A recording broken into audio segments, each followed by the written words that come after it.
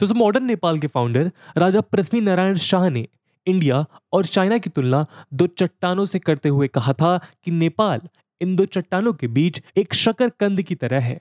India और China जैसे दो दिग्गज देशों के बीच स्थित नेपाल बफर यानी शील्ड की तरह हिमालयन रेंजेस के सदर्न स्लोप्स पर लोकेटेड है।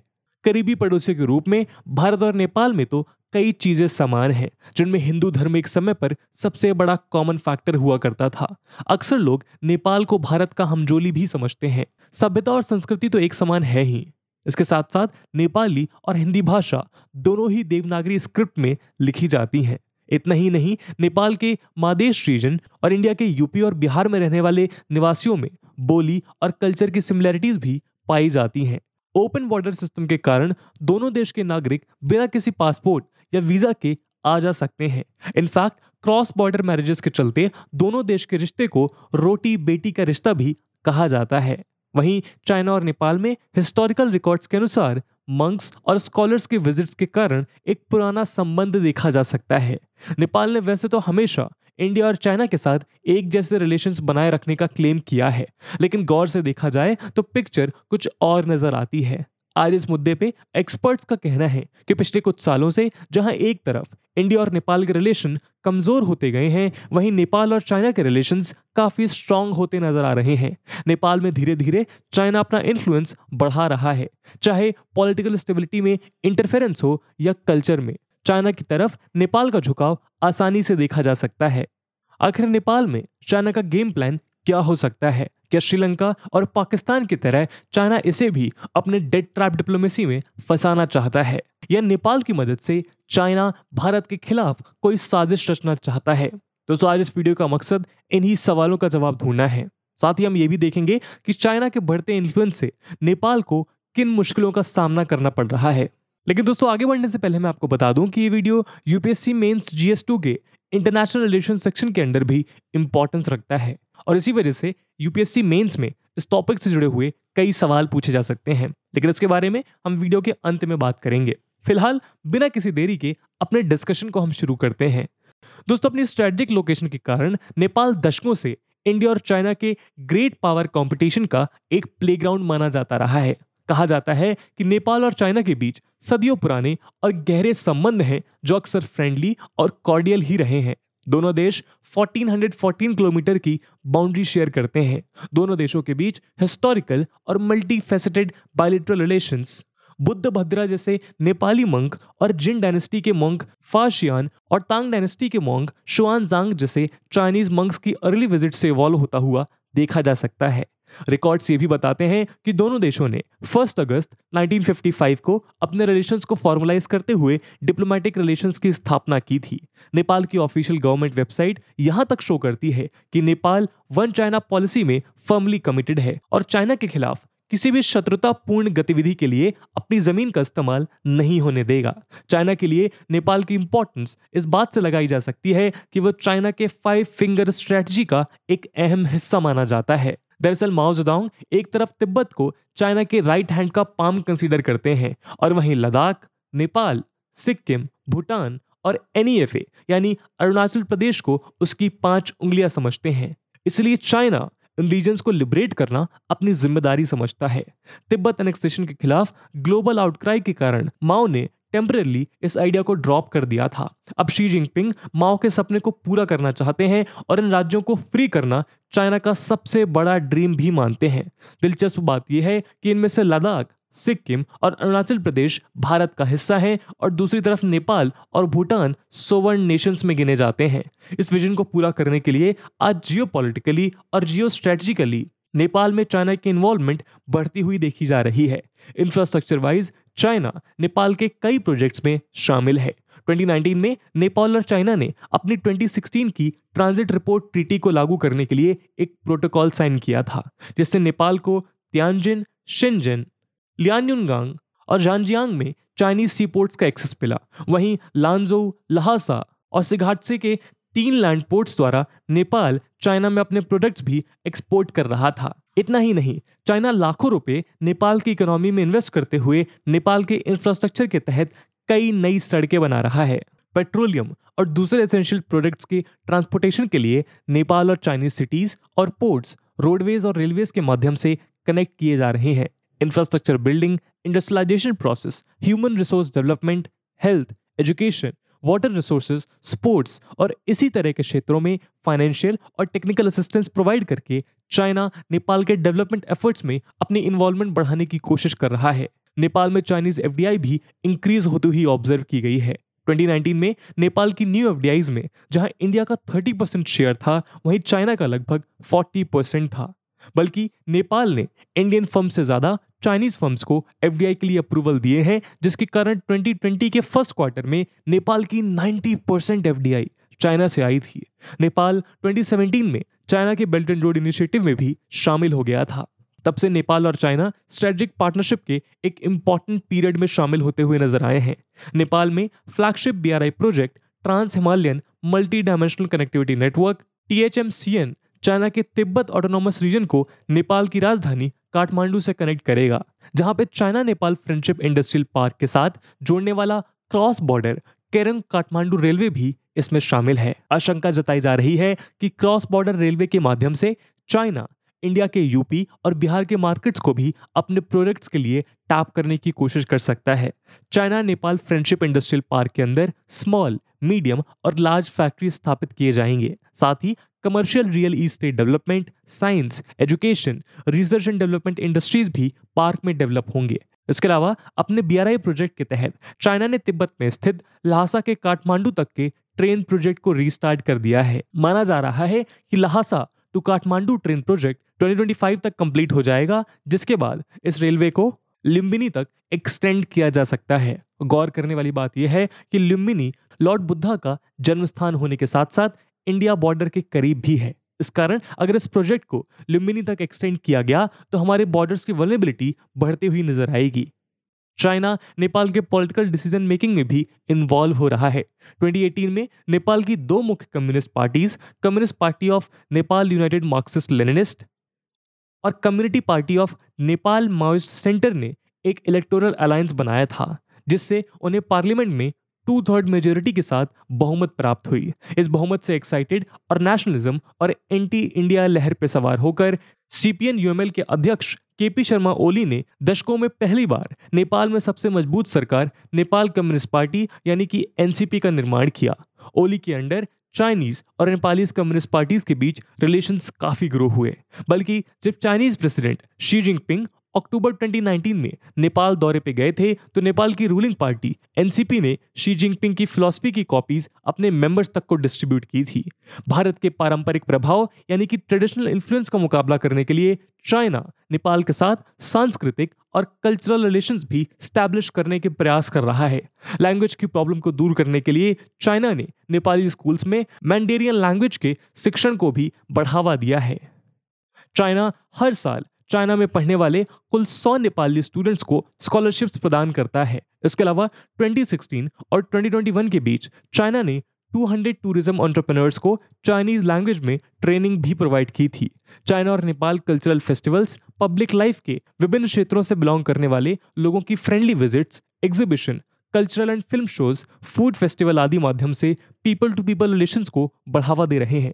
दोनों देशों के शहरों के बीच सिस्टर सिटी रिलेशंस भी बढ़ते हुए देखे जा सकते हैं। लेकिन एक्सपर्ट्स इस बात की तरफ भी इशारा करते हैं कि नेपाल की चाइना से बढ़ती दोस्ती नेपाल के लिए आने वाले समय में हानिकारक भी साबित हो सकती है। इनफैक्ट कुछ समय से दोनों देशों में तनाव को भी बढ़ता हुआ देखा गया है। कोविड-19 महामारी के बाद पिछले 2 वर्षों में दोनों देशों के बीच संबंध काफी हद तक बिगड़ गए हैं। कॉमन बॉर्डर्स का क्लोज हो जाना और चाइना द्वारा अब तक फॉलो किए जा रहे स्ट्रिक्ट लॉकडाउन को इसके प्रमुख कारण बताए जा रहे हैं, क्योंकि नेपाल चाइना में एक्सपोर्ट नहीं कर पा रहा, जिससे नेपाल की इकोनॉमी इफेक्ट हो रही है। इसके अलावा चाइना के साथ ह्यूज ट्रेड डेफिसिट का मुद्दा भी नेपाल के लिए चिंता का विषय बना हुआ है। रिपोर्ट्स के अनुसार फिस्कल ईयर 2021-22 में नेपाल ने केवल 1 बिलियन रुपीस का एक्सपोर्ट्स चाइना को सेंड किया था। वहीं चाइना से लगभग 233.92 बिलियन रुपीस के एक्सपोर्ट्स नेपाल ने रिसीव किए थे। इसका मतलब ये हुआ कि नेपाल का चाइना के साथ लगभग 232.9 बिलियन रुपीस का ट्रेड डेफिसिट चल रहा है। चाइनीज गवर्नमेंट की इच्छा के विरुद्ध 27 फरवरी 2022 को मिलेनियम चैलेंज कोऑपरेशन के तहत नेपाल द्वारा अमेरिकन ग्रांट असिस्टेंस को रेटिफाई करने के बाद नेपाल और चाइना के बीच तनाव चरम पर पहुंच गया है। इनफैक्ट चाइना ने संकेत भी दिया है कि वो अपने पड़ोस में एमसीसी को बर्दाश्त नहीं करेगा, क्योंकि ये यूएस इंडो पैसिफिक स्ट्रेटजी का एक हिस्सा है जिसका उद्देश्य चाइना के मुताबिक चाइना को कंटेन करना है। चाइना के डेट ट्रैप इकोनॉमिक डिप्लोमेसी में फंसने का डर और प्रोजेक्ट्स के इन्वायरमेंटल इंपैक्ट असेसमेंट के कारण बीआरआई प्रोजेक्ट्स भी प्रॉपर्ली इंप्लीमेंट नहीं किए जा रहे हैं। नेपाल में चाइना की इन्वॉल्वमेंट के बढ़ने से इंडिया भी नेगेटिवली अफेक्टेड हो सकता है। रिपोर्ट्स के अनुसार चाइना नेपाल के थ्रू इंडिया को इनसर्किल करना चाहता है, जिसके कारण इंडिया के लिए चैलेंजेस और बढ़ जाएंगे। तो भारत ने हमेशा सब कॉन्टिनेंट में अपनी स्ट्रेटेजिक लोकेशन को रियलाइज करते हुए हर देश से कॉर्डियल और कोऑपरेटिव रिलेशन बनाए रखने की कोशिश की है।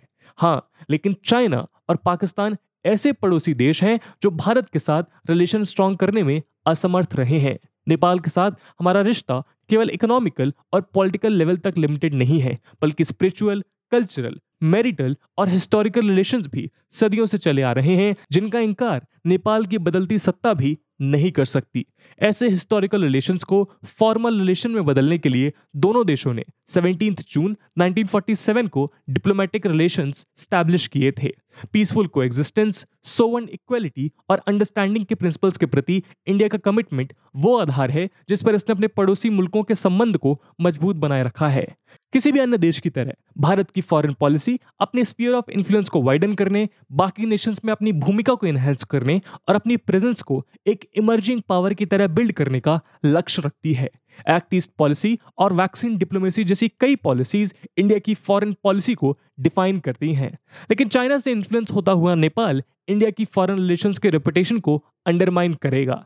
जहां ऐसा हो सकता है कि आने वाले समय में नेपाल इंडिया जैसा अच्छा दोस्त खो बैठे। नेपाल के साथ रिश्ते कमजोर होने के कारण इंडिया अपनी एक्सपोर्ट मार्केट भी लूज कर सकता है। नेपाल और भारत ट्रेड और कमर्शियल एक्सचेंजेस में एक लंबी हिस्ट्री शेयर करते हैं। रिपोर्ट्स के अनुसार भारत नेपाल का सबसे बड़ा ट्रेडिंग पार्टनर है, बल्कि नेपाल अपना लगभग 2/3 कमर्शियल ट्रेड और 1/3 सर्विसेज ट्रेड इंडिया के साथ करता है। वहीं नेपाल की 1/3 एफडीआई भी इंडिया से आती है। इतना ही नहीं, जो नेपाली इंडिया में काम करते हैं वो भी काफी अधिक मात्रा में अपनी पेमेंट नेपाल में अपनी फैमिली के पास भेजते हैं, जिससे इनडायरेक्टली नेपाल की इकोनॉमी को काफी फायदा पहुंचता है। लेकिन इस ट्रेड रिलेशन में नेपाल का ट्रेड डेफिसिट कंटिन्यूसली इंक्रीज हो रहा है और साथ ही चाइनीज एक्सपोर्ट्स भी बढ़ रहे हैं, जिसके कारण इंडिया के एक्सपोर्ट में कमी आने की आशंका जताई जा रही है। इसके अलावा नेपाल में भी यदि चाइनीज इन्फ्लुएंस नहीं रुका तो इंडिया के लिए सिक्योरिटी चैलेंजेस बढ़ जाएंगे। जहां इंडिया ऑलरेडी 2.5 फ्रंट वॉर के डेंजर से गुजर रहा है, वहीं नेपाल भी हॉस्टाइल रीजन बन गया तो हमें अपनी सेना नेपाल बॉर्डर पे भी तैनात करनी पड़ेगी। इससे ऑलरेडी स्टेन्ड आर्म्ड फोर्सेस पे सोल्जर्स, आर्म्स और एमिनिशन सप्लाई करने का प्रेशर और बढ़ जाएगा, जिसे एड्रेस करना इंडिया के लिए मुश्किल हो सकता है।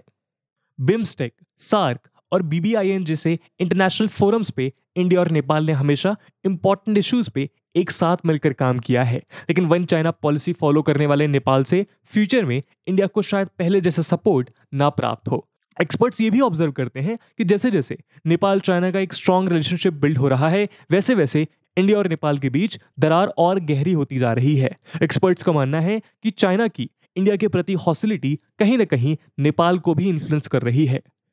ओली सरकार के दौरान भारत के साथ नेपाल के संबंध काफी शार्पली डिटोरेट हुए थे।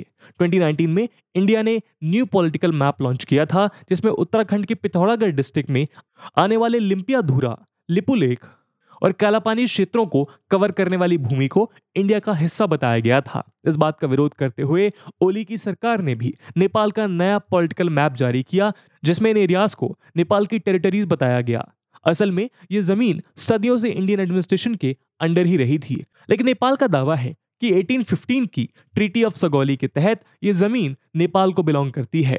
Treaty of Sugauli Gurkha war के बाद काठमांडू के गुरखा रूलर्स और ईस्ट इंडिया कंपनी के बीच साइन किया गया था। खैर, इंडिया ने इस मैप को रिजेक्ट कर दिया था। इसके अलावा 2020 में इंडियन डिफेंस मिनिस्टर ने जब 80 kilometre Dharchula Lipulekh pass link road का उद्घाटन किया था, तब भी नेपाल ने काफी नाराजगी व्यक्त की थी। फिलहाल नेपाल के current prime minister Sher Bahadur Deuba इस इशू को लेकर कोई टिप्पणी नहीं करते हैं, लेकिन बॉर्डर डिस्प्यूट का तनाव दोनों देशों पर तलवार की तरह लटक रहा है। इनफैक्ट नेपाल का ये कदम उस समय आया था जब लद्दाख के गलवान में चाइना के साथ हिंसक झड़प के बाद भारत आहत था। इसीलिए ओली सरकार के इरादों पे भारत को संदेह होने लगा कि कहीं ये रिएक्शन चाइना की बातों में आकर तो नहीं दिया गया है। इंडिया अपने आगे मौजूद इन सभी चुनौतियों को समझता है और उन्हें एड्रेस करने के लिए उसने कई कदम भी उठाए हैं। चाइना के इन्फ्लुएंस को बढ़ता देख इंडिया ने अपने रिसर्च एंड एनालिसिस विंग के chief Samant Goel, army chief general MM Naravane और फॉरेन सेक्रेटरी को अलग अलग टाइम पर बातचीत करने और नेपाल के साथ संबंध सुधारने के लिए नेपाल भेजा था। इसके अलावा इंडिया और नेपाल के कॉमर्स सेक्रेटरीज भी ट्रेड और ट्रैवलिंग इश्यूज पर वर्चुअल मीटिंग कंडक्ट की थी, जिसमें यह सुझाव दिया गया कि इकोनॉमिक डेवलपमेंट के लिए दोनों कंट्रीज के बीच क्रॉस बॉर्डर इकोनॉमिक जोन्स बनाए जाने चाहिए। नेपाल की ऑफिशियल गवर्नमेंट वेबसाइट ये भी एक्नॉलेज करती है कि इंडिया ने स्ट्रॉन्ग सपोर्ट और सॉलिडेरिटी के साथ नेपाल के कॉन्स्टिट्यूशन राइटिंग में उसकी काफी मदद की थी। 2015 में नेपाल के मैसिव अर्थक्वेक्स के बाद इंडिया मदद के लिए आगे आने वाले सबसे पहले देशों में से एक था। इसके अलावा भारत कई इंफ्रास्ट्रक्चर और ह्यूमन रिसोर्सेज डेवलपमेंट में भी नेपाल को असिस्ट कर रहा है। Hospitals, integrated check post, development और रेलवे इंफ्रास्ट्रक्चर आदि जैसे कई फ्लैगशिप प्रोजेक्ट्स इंडियन असिस्टेंस के तहत ऑनगोइंग है। इंडिया ने नेपाल के रिकंस्ट्रक्शन एफर्ट्स के लिए बिलियंस ऑफ डॉलर्स के लाइंस ऑफ क्रेडिट भी प्लेज किए हैं। नेपाल के साथ साथ इंडिया, मंगोलिया और ताइवान जैसे देशों के साथ भी अपने एंगेजमेंट को बढ़ाता हुआ नजर आ रहा है। हाल ही में इंडिया और ताइवान ने इंडिया में एक ताइवानीज फर्म द्वारा एक फ्री ट्रेड एग्रीमेंट और सेमीकंडक्टर मैन्युफैक्चरिंग फैसिलिटी की स्थापना के लिए नेगोशिएशंस शुरू कर दी हैं, जो ओवरऑल बायलैटरल इकोनॉमिक एंगेजमेंट के लिए महत्वपूर्ण कदम माना जा रहा है। इसके अलावा मंगोलिया की अगर बात करें तो इंडिया ने मंगोलिया के साथ अपने टाइज को अपग्रेड करके स्ट्रेटेजिक पार्टनरशिप को एस्टैब्लिश किया है। इंडिया ने मंगोलिया की first oil refinery Mongol refinery project को समय पर पूरा करने का कमिटमेंट भी दिया है। मंगोलियन कंपनीज ने भी इंडियन स्टील इंडस्ट्रीज को कोकिंग कोल सप्लाई करने के लिए भी काफी ईगरनेस दिखाई है। दोस्तों, नेपाल हमारे फॉरेन रिलेशन का एक अहम हिस्सा है, जिसे इतनी आसानी से चाइना के हवाले हम नहीं कर सकते। अपने एंगेजमेंट्स को इंक्रीज करते हुए भारत को बस जरूरत है कि नेपाल के साथ बायलैटरल और मल्टीलेटरल रिलेशंस में कोई कमी ना छोड़े। पंचेश्वर मल्टीपर्पज हाइडल प्रोजेक्ट और पोस्टल हाईवे प्रोजेक्ट जैसे प्लान्स जो सालों से या तो इनकम्प्लीट हैं या शुरू ही नहीं हुए हैं, उन सब पर फोकस करके इंडिया और नेपाल नई शुरुआत कर सकते हैं। इकोनॉमिक रिलेशंस को और हेल्दी बनाने के लिए इंडिया और नेपाल को बाउंड्री इश्यूज रिजॉल्व करते हुए क्रॉस बॉर्डर मूवमेंट के लिए इजी रूल्स बनाने चाहिए, ताकि रोटी बेटी का रिश्ता हमेशा पनपता रहे और कोई तीसरा देश सदियों पुराने रिश्ते में कोई फूट न डाल पाए। तो दोस्तों, ये था StudyIQ की तरफ से नेपाल में चाइना के गेम प्लान का एक एनालिसिस। और जैसा कि हमने वीडियो के पहले भाग में बताया कि ये वीडियो UPSC मेंस के पर्सपेक्टिव से काफी रेलेवेंट है, और इसीलिए उससे जुड़ा हुआ एक सवाल हम आपके लिए छोड़कर जा रहे हैं, जिसे आपको कमेंट सेक्शन में आंसर करना है। And the question is, how can Nepal save itself from becoming another economic disaster story? And with this question, my friends, that's it for the video. I hope आपको वीडियो पसंद आई होगी, और अगर पसंद आई है तो अपने दोस्तों के साथ शेयर करना मत भूलिएगा। हम मिलते हैं अगले वीडियो में, तब तक के लिए जय हिंद, जय भारत।